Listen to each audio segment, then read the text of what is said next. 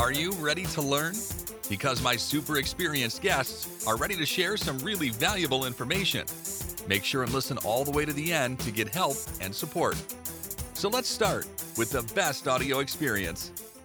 Hello, good people, welcome. Bad people, welcome. Anyone, medium people between good and bad people, welcome. Anyone who wanna learn more about SEO, how you can get results, welcome. Today we are going to discuss about international SEO. We can cover about AI, many different topics, and I'm so excited to discuss this topic with Julia-Carolin Zeng. How are you? Hi, I'm good. How are you? Yeah, I'm doing great. Welcome back one more time. I'm looking forward to learn more. I know about your valuable insights in my first episode. I got your lessons in my SEO course. I'm so proud to learn from you, and yeah, looking forward to learn more. Especially, you mentioned before the podcast that you can cover about something that others can't do or can't accept, controversial topics. Yeah, I'm looking forward to find another side of the coin. And Julia, before we start, just tell more about yourself, experience, background. Remind previous listeners, for new listeners, about what you do online and anything that can help others to learn more about you. So yeah, my name is Julia and I'm a freelance SEO consultant. So I help businesses rank higher in Google by telling them what changes they should make on their websites to improve their SEO. I specialize in international SEO because my background is in languages. So I studied French, Spanish, and Italian at uni. And wow, what's that look about? So that kind of puts me in a good position there to work in different markets and also work with people in the different markets. So international SEO is kind of my niche that I've discovered for myself. I am native German, but I've lived in the UK for the last few years, and that's also where I'm based and where most of my clients are based. And I've become a digital nomad over the last 2 years. So I'm also traveling many months in a year when I'm not in the UK. So yeah, that's me. Awesome. I love it. I love your experience, and that's cool. I found that specialists who speak a few languages, they are more productive. And by the way, Joe Sugarman wrote on his book 40 years ago that everyone needs to speak 2 and more languages, because if they speak, they I don't know how, but their mind can work much better, more productive than if you speak just one language. And yeah, that's cool to learn from different cultures. Julia, I want to start from the first question. I'm interested about AI. When we had the first episode, AI was not like we have today. I used AI that time, but today I can use a lot more after ChatGPT, and GPT-4 works much better, provide accurate data. So can you tell how you use AI today to get high results in Google? Well, I can tell you how you should not use AI Okay. Yeah, for sure. SEO. So please don't write all your content by a machine. And it's interesting. I had recently a discussion with some other people in SEO, and our theory is that we will still need writers, human writers, in the years to come, but their role will shift more into an editing role and not so much a writing role. So they use things like ChatGPT to get the outline of the content, to save some time on research, but then the human goes and checks that content, rephrases things to make them sound a bit more natural. Really important fact checking, and that's not just for international SEO, that's for SEO in general, or for anything you do with AI. Double check that the information is accurate, and maybe check where it is coming from, what are the sources there. And yeah, really important rephrasing, because you start to see patterns, especially in longer texts. You notice the sentence structure is always the same. And quite often what I've seen when people have tested AI content is that there's a lot of redundancy. So information is in there multiple times, just said in a bit of a different way, but it's exactly the same, and you read this and you think, oh, this is boring, I don't really want to keep on reading this. So that's where we need the humans to make it a bit more exciting and keep them engaged. I couldn't agree more, because if you ask ChatGPT, please write article how to learn French, how to lose weight, how to play guitar, you get generic answers. You can get much better information on Google, because it's AI written, but Wikipedia and many other websites can reply much better, because of course, ChatGPT is the best rewriting tool ever. Rewriting, it's not writing.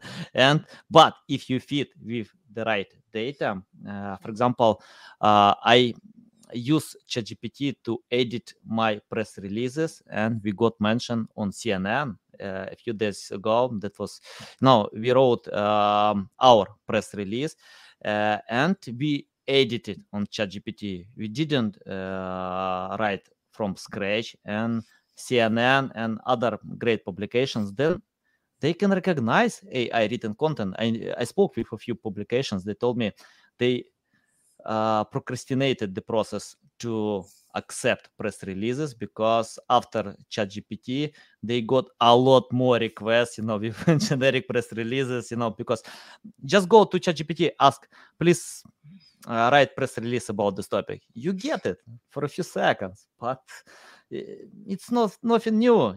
Journalists don't need such press releases. And Julia, I'm interested about translation. In international SEO, we need to translate from different languages, and we do it. We translate from English to Russian, Ukrainian, and 10 other languages. And let me share my process. I usually translate to languages that I understand. For example, Russian, Ukrainian. Yeah, I know how it looks on these languages. Then if I see everything looks fine, then I translate to other languages and it works. So can you tell, is it good idea today to use ChatGPT to translate your website and cover more broad audience? No. No? In short, no. No. Okay. Machine translations in general have never been a good idea since the early days, and ChatGPT does not change that, because you have multiple ways how to say certain things in a language. And what makes you think that the tool always picks that up correctly? There are sometimes words I that can can tell be you what. translated with with different words. You don't know the context. And then in most cases, if you are an expert in your field, which it means there's expert terminology in the other language. And all of the machines, they have been trained on basic language. They don't know necessarily your industry. Like if it's a medical topic, if it's legal topics, you need to know the right terminology for your translation to be accurate. Yeah, of course. And that just doesn't work. Yeah, I think so. It's better to give to proofreaders, to experts, who can fix it. But we translate to Russian and Ukrainian languages because we speak these languages. And if we see that it's not, for example, if I translate in Google Translate or DeepCrawl, I don't remember exactly the name of this website, but yeah, and it's not good. We need to edit. But on ChatGPT, we use prompts. Please consider the culture of this country, consider the language that people can speak. For example, if I translate to Turkish or Italian, we ask ChatGPT, please consider people in these countries. And after checking with Russian and Ukrainian language, if I'm feeling that I can't fix anything after this translation, that means we tried with different languages. I think it depends on prompts, but of course, for medical niche, it's not a good idea. I don't want to have anything that provide the wrong information. So it depends. Okay, Julia, I wanna ask you about creating the right strategy. What people usually do, they go to SEMrush, Ahrefs, Uber Suggest, many great tools. Google Keyword Planner, it's free. So they find generic high volume keywords. But what they found, it's hard. It's hard to get results with these keywords because you can compete with Wikipedia. If I use SEO, I need to compete with Moz, Ahrefs, Neil Patel, many great resources. They deserve these ranking positions. They have resources. It's not only about creating high quality content. They have authority, trust. People want to see their content first. In the second, it doesn't mean that I can sell by having these keywords because it's not related to my products, to have SEO. And it's a big trap. Once I spoke with webmaster who lost 400,000 traffic because Google dropped his ranking positions, but he didn't lose any sales. So he got a lot of traffic that didn't convert. So can you tell your methods how to create the right strategy considering customers, competitors, and your unique selling proposition? Yeah. So that is, of course, different in every industry, and especially in the context of international SEO, also different for every country. So something that brings a lot of traffic and converts in one market might not in another. So that's for international SEO, the first thing to always keep in mind is that all this work needs to be done separately for each market. So you can't just do this for the English market and then take this into the other markets and hope that it works. And then the go-to is usually to pick one of these tools that you mentioned, because you're already getting so much data. So if you only use Ahrefs or only use SEMrush or only Keyword Planner, that is already enough data. You don't need to make it more complex, because also these tools, they give you different search volumes. It's not really comparable numbers. So stick to one tool that you want to go with. And then what I usually do is I look a bit around. It's like, who else is in that industry, that field, or that topic? And that might not necessarily be direct competitors. That can also be blogs and magazines that talk about the same topic and compete with us about the same keywords. So we need to broaden a bit how we understand the word competitor. And then I download the keywords that they are ranking from, for example, SEMrush, Ahrefs, both these tools do that. You can download all those keywords that these other websites are ranking for. And this is now where machine assistants can come in very handy in a first categorization, because you want to understand, okay, I have now here 50,000 keywords. I can't go through all these keywords by myself. So I need a bit of machine help here for me to categorize, to give me an idea, where am I and where should I even start? And these tools, they already do that. If you download one of these keyword lists, it already gives you a field for what is the intent here. Is it commercial? Is it informational? And so on. You can already get information about categories or overarching topics. But in the end, you still need to look at that with a human eye and decide, somebody who puts that keyword into Google, what are they really hoping to find? And if the answer is they just want a definition, then that won't really help you get any sales, because the user just wants a definition and he or she gets this definition directly in Google. They don't even have to click on your result anymore.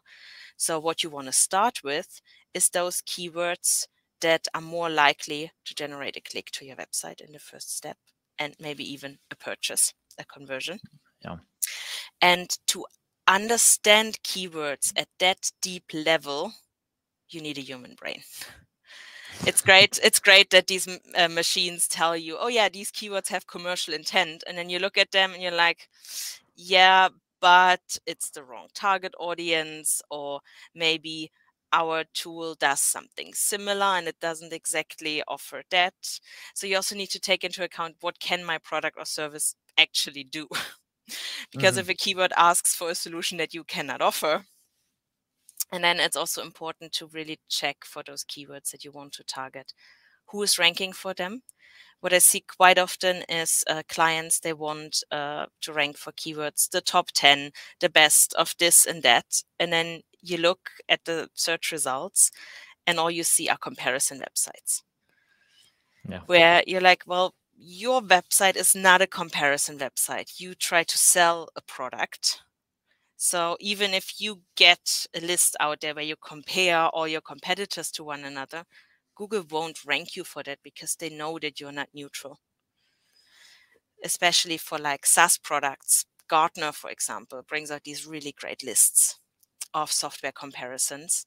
They hold not only authority, they're also neutral in that sense because they are not selling these products themselves.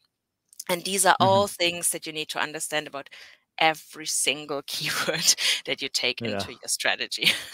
And that is true Valuable. across all the markets. And then you also need to understand how do people in each market behave. Do they really want to buy? Like one example, I had a client of mine, they're trying to sell a screenshot software. And we were in the first step when we started working together, they wanted to target the educational sector because it was just after pandemic.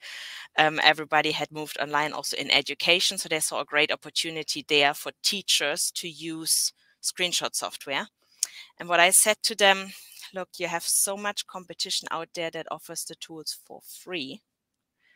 And especially in Germany, my home country, teachers aren't willing to spend money on software that they can get for free. And it took the client a while to realize that what I had told them about the German market was right. Because for France and for the US and all those markets, everything was fine and it was converting. But their education also is in big parts private. So they do have more funds to begin with. Whereas in Germany, schools get government money. And so they don't spend it on tools that you have to pay for. They look for free alternatives. So there was just the conversion, the chances to get a conversion were much lower, even though you're ranking first position in Google, everybody clicks on it, but they're still not buying. Or they sign up for the free trial and then they don't convert for the actual paid scheme. So these are all things, especially with international SEO, that you need to take into account. Nice. I can feel that I watch the movie, because when you share this value, you are shining, we got more light. Oh yeah, I'm sitting in a little photo booth here, and I can't really change the phone booth. Yeah, No I'm worries, in a no co-working worries. space. But I got this feeling. Wow, more value, more shine, more light. Yeah. That's good. Julia, I wanna ask you about your photo background in journalism. It's interesting that I often see when websites use stock photos, pictures, and I don't know how about today, but Google couldn't recognize photos and pictures for a long time, but today probably Google can because this AI can draw these pictures even. And it's not only about alt text, it's more about users. Users wanna get something new.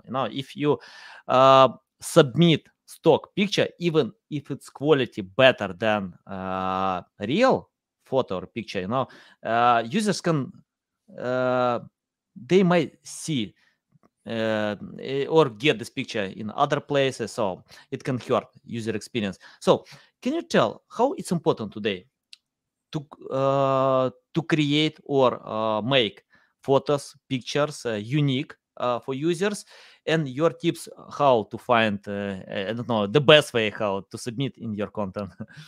Yeah, that's a tricky question. I say it from the perspective. I also do have a travel blog, and I do all my photos myself. Ooh. So I walk Send around me this with blog. I walk around with a real camera. So it's Mm. not even just phone photography.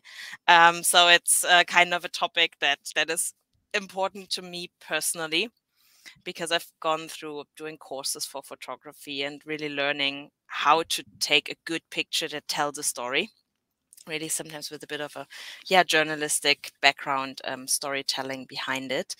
But it's not so much SEO related. For SEO, especially if you're selling products, of course you want good photos of your products. You don't want a stock image of a product that qualifies as what your product is doing. Like, let's say a face cream. You couldn't put a picture there of another face cream. It needs to be a picture of the one that you're actually selling. Then the other problem is copyrights. So if you take a photo from somewhere on the internet, the photographer could sue you for that, and you would have to pay them a lot of money then. So always double check where you really take these photos from. And yeah, it is right. I've noticed that myself. People use stock photos, and even they're lazy.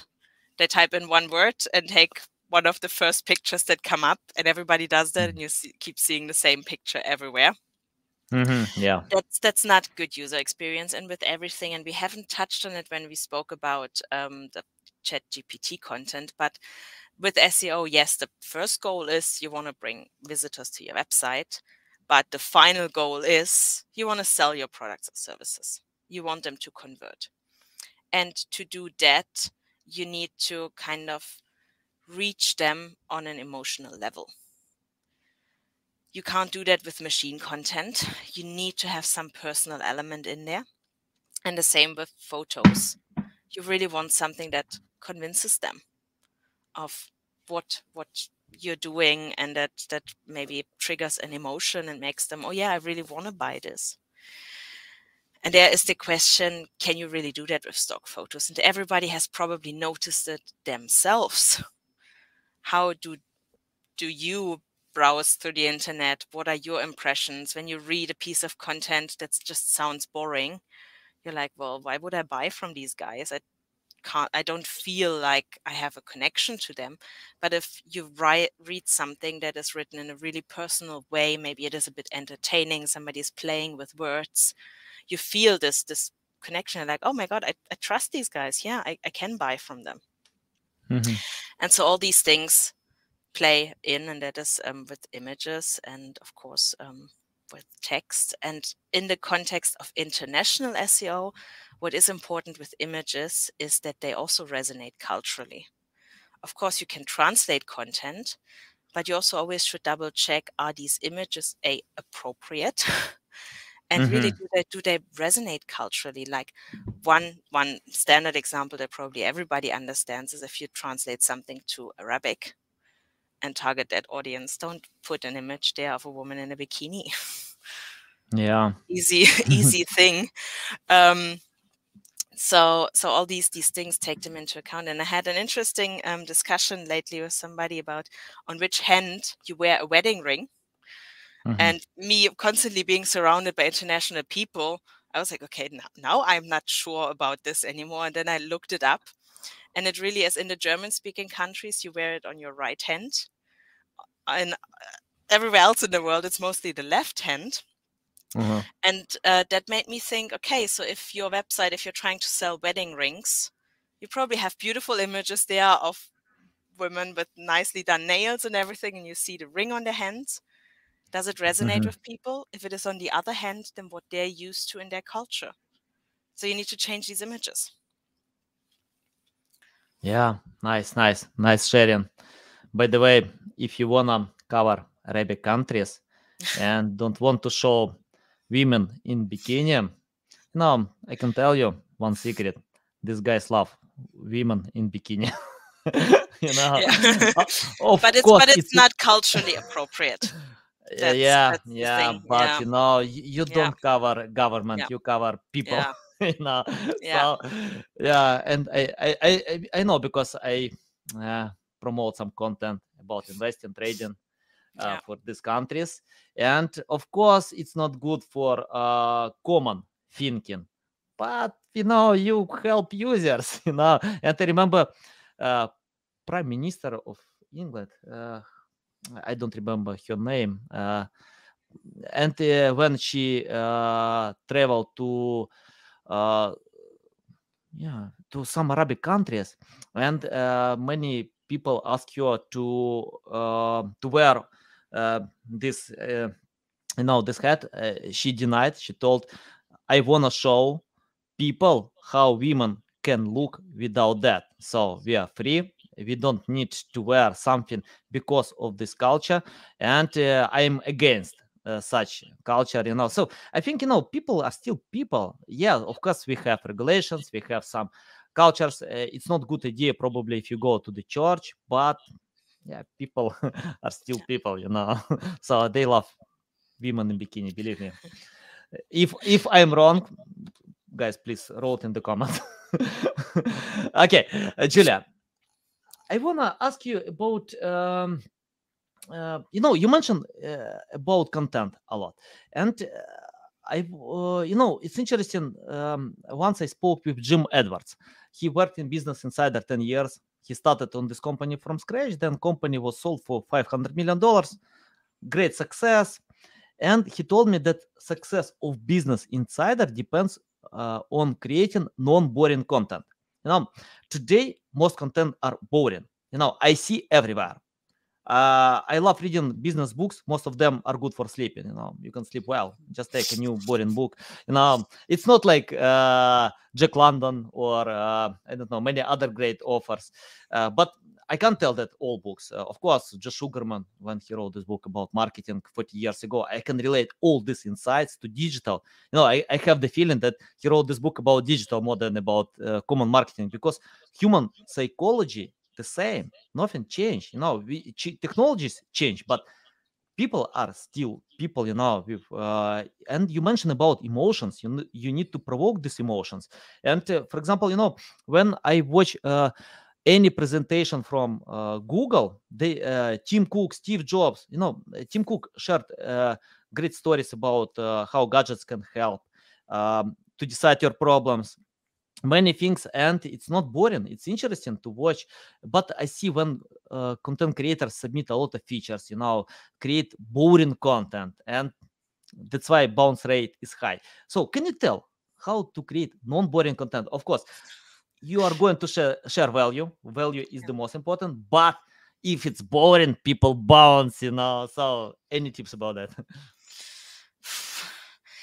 Yes, that's just the general tips about writing. And what I noticed, and I had a discussion with another SEO consultant about that a few weeks ago. When I started in SEO, I kept telling my clients a lot, structure this content better. There should be subheadings, paragraphs should be shorter, use bullet points when you need to use bullet points.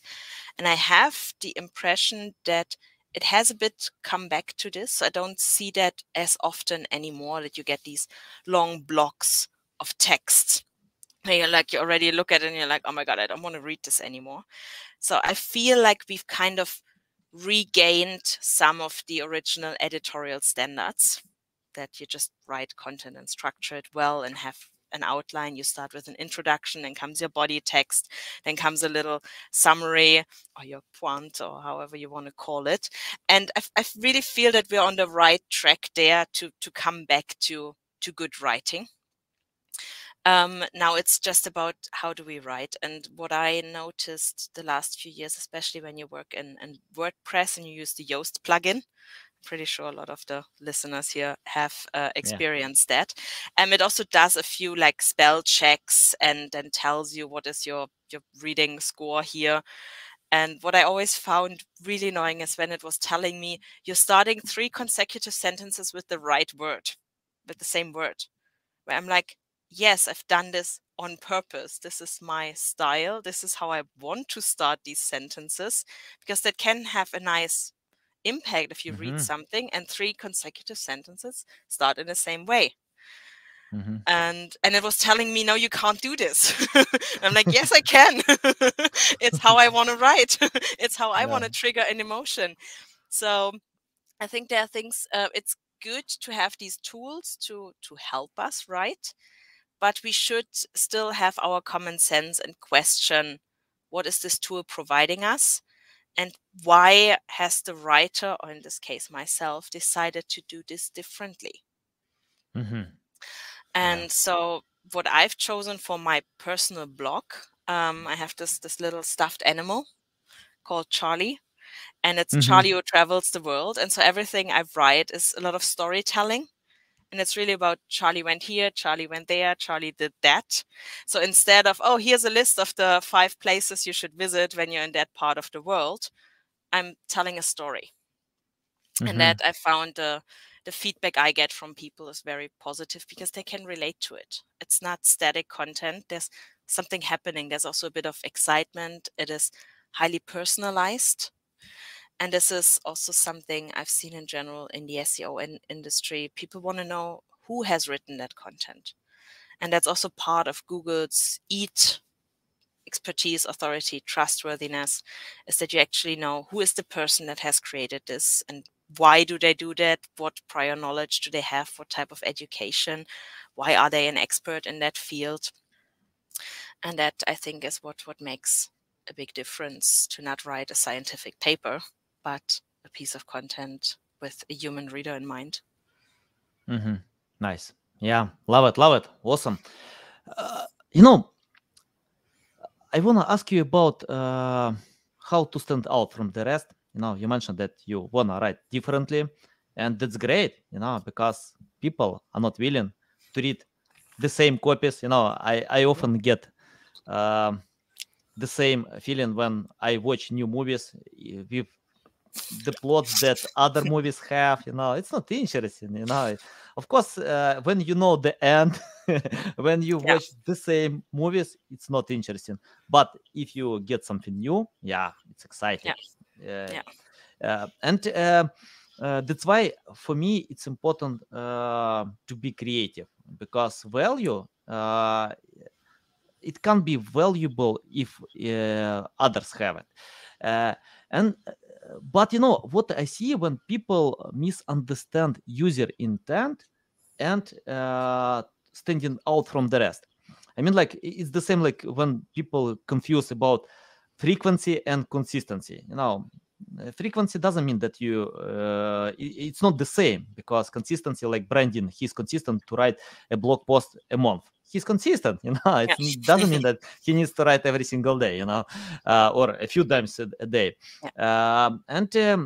It's the same with user intent, because most ASOs can tell. You need to learn user intent. Of course, we need to learn, but we need to stand out from the rest. Can you tell the difference between them? For example, if you wanna cover a list of best tools, and you see in the top 10 best tools, 15 best tools, 5 best tools, and most recommendations like add a few best tools, and stand out from the rest. But it's not the same. So can you tell how to make difference by considering user intent? So what I always do in such cases when a client of mine wants to create such a piece is I check what is already out there, what have others done. So that's the minimum that we need to do for Google to consider it. And then think about how can we stand out? What do we know that others don't? Or is there maybe an information? And quite often you already see, okay, that website, they mentioned this, that website, they mentioned that, another website mentioned that. So how about we mention all 3 of them and provide a bit more information in one place? It can be sometimes as easy as that. Oh yeah, you speak about creativity, and that's exactly it. So you need to find creative ways how to make it better. Sometimes the answer is to make it just a bit more interactive. Maybe you need to add a few more images that people can, like in a carousel, scroll through, or something that they can open here, or a little quiz or a test or something like that to make it interesting. But it always depends what it is and what you're trying to achieve. But yeah, creativity is key, and it's not meant to be easy. So if what you're doing there feels easy, you've probably not gone the full mile and need to put a bit more in. And yeah, SEO, the thing that I enjoy about SEO is that it is a good mix of different things. It is analysis, it is technical, it is just content and standardization and being precise, but it's also creative, highly creative. You always need to find new ways to do old things. So that's exactly it. Yeah. Nice. Julia, I wanna ask about you. Let's leave SEO. I check out your LinkedIn profile and I can see you speak on Lisbon, on London, you take part on conferences. You have your travel blog. Of course, if you visit all these places, you can film about that. When you will go to Japan, I will go with you because I want to visit this country as well. And can you tell what will you do today differently to learn more about SEO? The reason why I'm asking about that, I found that we usually get better results, high results with clients who understand SEO. If they don't, take our course, learn from Lily Ray, Jeff Coyle, Mike Phillips, Julia Zeng, from all these great offers, because you can understand how it works. It costs like $20. It's not my business model, it's more about creating brand awareness, but it can help students to learn to understand. And if you like, go to YouTube, Google, anything, read books, just learn. Understand the basic, then you can cooperate with others. You can speak one language. You can understand each other. Why we need to create high quality content, why we need to have white hat SEO, link building, PR. What will you do today to learn about SEO if it's your first day in SEO? You never touch SEO. You use Google. Okay, you use Google to find some information, but you don't know how it works. So your methods of learning today. So the ways how I would recommend anybody who's new to the industry learn about SEO today haven't actually changed. So it starts with read the information that is out there, and there are lots of great resources. And then it comes to actually doing it. So you really only learn SEO when you do it. And if you're lucky, how I was, where you find a great company, where you also then have a great mentor and somebody who points you a bit in the right direction, because you always need to question everything you read, because it might not apply to a particular industry. But then it's about doing it and having a bit of an exchange with other people. And again, there are great communities out there for women. For example, there's Women in Tech SEO. And there's a Slack, and there's a conference now twice per year. And it's really good to just talk to other people that do it, and especially people that have done it for longer, and get all this input. And then, get hands-on, get your own website out. And it's not as difficult anymore as it was 20 years ago to start a website. People always think, oh my God, a website. No, it's really not hard. And you will learn so much by doing that. And then you also, what I noticed, it also makes me better at communicating with my clients to tell them, hey, this is what you should change on your website, when I know how much it took me to actually change that on my own website. So you understand a bit better what's behind all of that. Communication becomes easier, and you just learn so much. So if you can't find the perfect job where you get suddenly exposed to everything, just get your own website out there and have that a bit as a playground. That can be a blog, something you just enjoy writing about. You don't need to sell products or anything like that. Just get it out there and see what works, what doesn't, and how it works. I couldn't agree more. I think, I don't know how to learn, for example, to play basketball without playing basketball. You can read books how to play basketball. You can watch podcasts how listen anything, But you need to take the ball and play basketball, the same everywhere, without doing. By the way, I often see people who overlearn. They learn a lot but if you do nothing, you get nothing.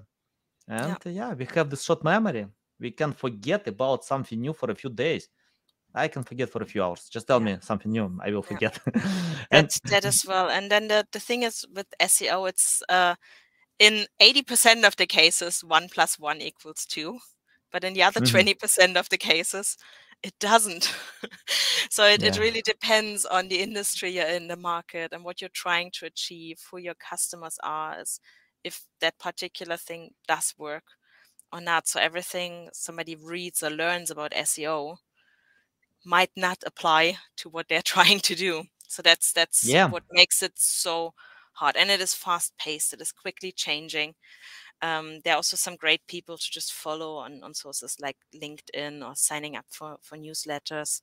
Aleda Solis, for example, has a great newsletter where she always puts up what's going on in the industry. There's also always links, people to follow, conferences and all these things, and just get a conversation going with other people.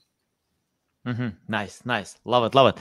And Julia, my final question about the future. I wanna ask you to take your crystal ball and forecast the future, because I used mine. Yeah, I used mine, but it didn't work. When I bought crypto, when I bought some other assets, I don't know why. Of course, I read some predictions online from experts.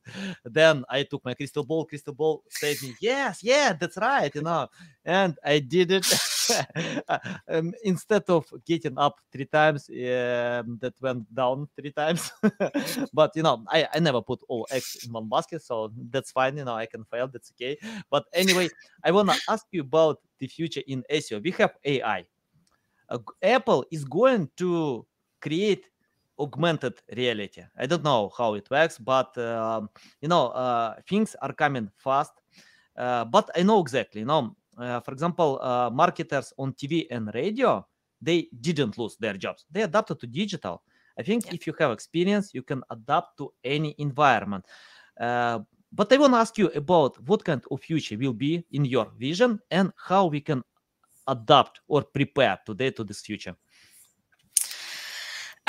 So how to prepare for this future is to always be willing to adapt and to pivot, to change your strategy. Because what works today might not work anymore tomorrow.